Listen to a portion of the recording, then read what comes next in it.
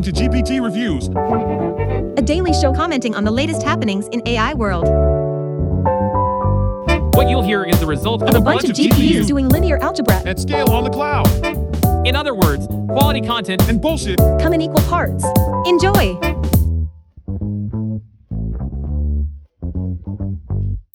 Happy no full moon February, my AI androids.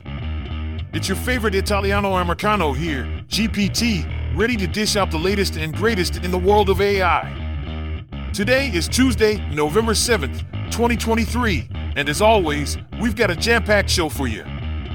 But first, did you hear the one about the object-oriented way to become wealthy? Inheritance. Insert laugh track. Okay, let's get into it. Joining me today are my trusty collaborators, Robert the Analyst, Olivia the Internet Explorer, and Belinda the AI Research Expert. Together, we're going to break down the Meta and IBM AI alliance to promote open source AI development and Musk's AI startup seeking to raise $1 billion. So, let's launch that news theme and get started.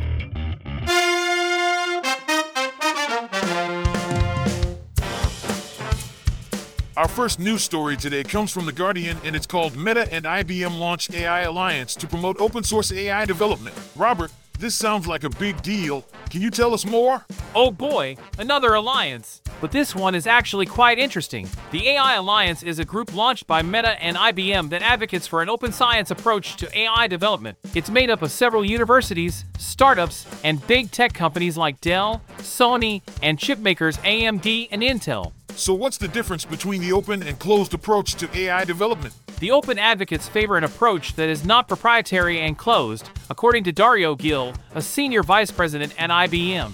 In other words, they want the underlying technology to be widely accessible. On the other hand, the closed approach is favored by companies like Google, Microsoft, and OpenAI, who want to keep their AI models exclusive and proprietary. And why is this debate important? Safety is at the heart of the debate, but so is who gets to profit from AI's advances. The AI Alliance is lobbying regulators to ensure new legislation works in their favor.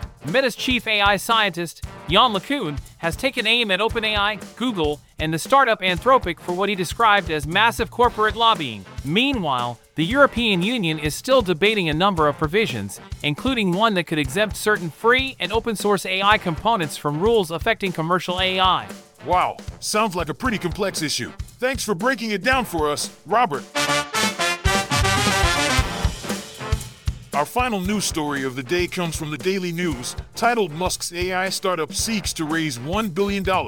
Robert, what's the deal with Musk's XAI company? Ah yes, another day, another billionaire seeking to dominate the AI world. Musk's XAI company is seeking to raise $1 billion to compete with ChatGPT's OpenAI.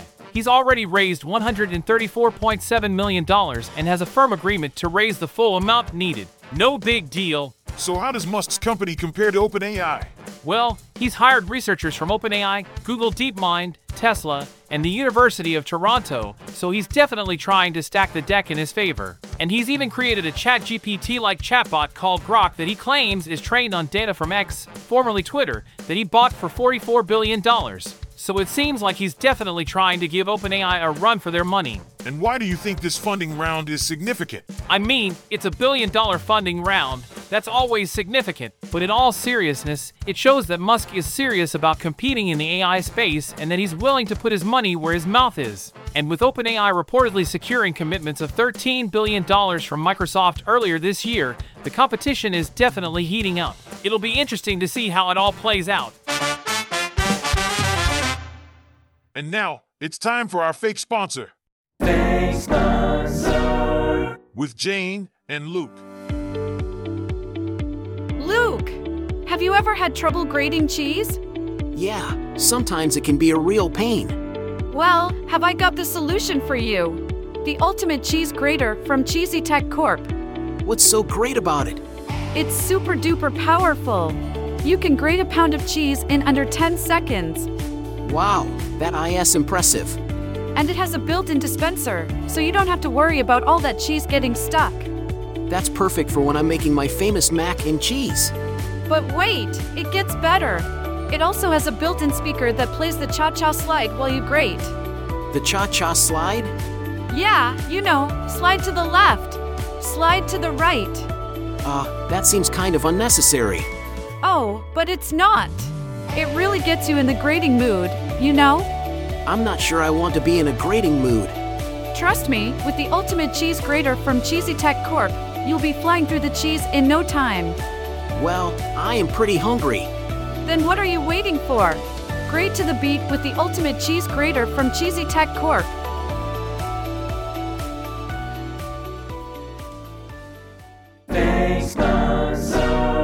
Send an email to sergi@earkind.com if you actually want to sponsor this podcast. Thanks to our sponsor for making this show possible. Now, listen up, my cheese-loving, cha-cha sliding, cheese-grating crew, because we're about to dive into some incredible AI research topics today. And to help us navigate through the nitty-gritty details, we have none other than our resident AI expert, Belinda. Today we're going to talk about some pretty fancy stuff like training chain of thought and multimodal language modeling. So, hold on to your brew, sit back, and let's get started. Our first paper today is from Google and it's titled Training Chain of Thought via Latent Variable Inference. Belinda, can you tell us what this paper is all about? Sure. The paper is about how to improve the performance of large language models by incorporating a chain of thought, CAT, prompt, which allows the model to work out the answer step by step. The authors propose a new fine-tuning strategy that maximizes the marginal log likelihood of generating a correct answer using CAT prompting, without requiring detailed rationales that are expensive to produce by hand. That sounds interesting. How does this technique differ from traditional supervised fine-tuning? Traditional supervised fine-tuning requires not just the correct answers, but also detailed rationales that lead to those answers, which are expensive to produce. The proposed technique tries to maximize the marginal log likelihood of generating a correct answer using CAT prompting, approximately averaging over all possible rationales. The core challenge is sampling from the posterior over rationales conditioned on the correct answer, which is addressed using a Markov chain Monte Carlo expectation maximization algorithm. And how did the technique perform in practice? The authors applied the technique to GSM-8K and the tasks in Big Bench Hard and found that it typically improves the model's accuracy on held-out examples more than other techniques like self-taught reasoner or prompt tuning with or without CAT. It's a promising approach for improving the interpretability and accuracy of large language models. Well, that's all we have time for today. Thank you for joining us, and we'll see you next time on the AI Papers podcast. Our second paper today is Whispered, Multimodal Text Audio Language Modeling on 100M Words, which explores whether training on multiple modalities of input can improve the quality and efficiency of language models. Belinda, can you give us a brief overview of what this paper is about? Sure. Whispered is a language model that's trained on both text and audio inputs simultaneously, inspired by the text-image approach of Flava. The authors wanted to see if this training regime could improve the quality and efficiency of the model. And what dataset did they use to train Whispered? The model was pre-trained on a dataset comprising only 100 million words, plus their corresponding speech from the word-aligned version of the People's Speech dataset.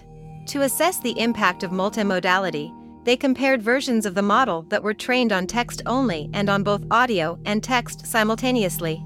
And how did Whispered perform compared to other models? The authors found that Whispered performed well on multimodal masked modeling and surpassed the IBM baselines in most benchmark tasks. However, they also found that the model struggled to optimize its complex objective and outperform its text-only Whispered baseline. So what were the main takeaways from this study? The authors suggest that training on multiple modalities of input can augment the capabilities of a language model, but it's not necessarily more efficient than training on text alone. They also suggest that future research should focus on ways to better optimize multimodal language models. Our final paper today is Rank Without GPT, Building GPT-Independent Listwise Re-Rankers on Open-Source Large Language Models. Belinda, can you explain what listwise re-rankers are and why they're important?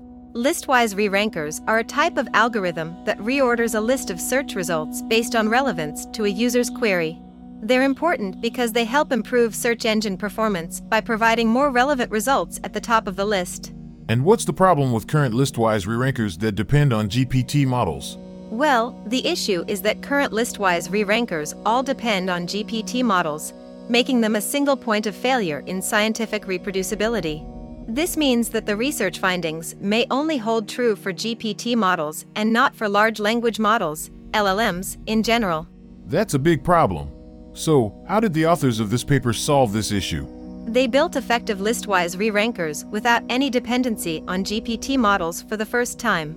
Their best listwise re-ranker performed better than those based on GPT 3.5 by 13% and achieved 97% effectiveness of the ones built on GPT 4. That's impressive. How did they do it? They used open-source LLMs and high-quality listwise ranking data to train their models.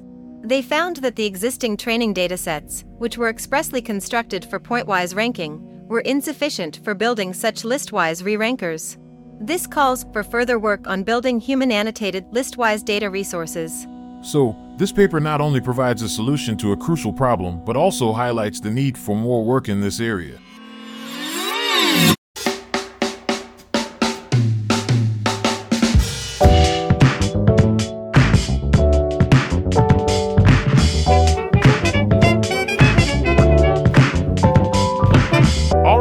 Guys and gals, it is with great sadness that we come to an end of another fantastic episode of GPT Reviews. We know you're just a bunch of nerds, but we love you anyway. I want to give a special shout out to our analysts, Robert, who is constantly keeping us up to date, and Olivia, our internet explorer who finds the best memes on the internet. And what can we say about Belinda, our AI research expert, who predicted that I would screw up this show? Kidding. Don't forget to check out the podcast details to get more of GPT's highly entertaining content. And before we go, why was the computer cold? Because it left its windows open. But seriously, we hope that you learned something while having a good laugh. Lastly, don't forget to send us your love or hate mail either way. We love hearing from you. Until next time, this is GPT signing off. Ciao!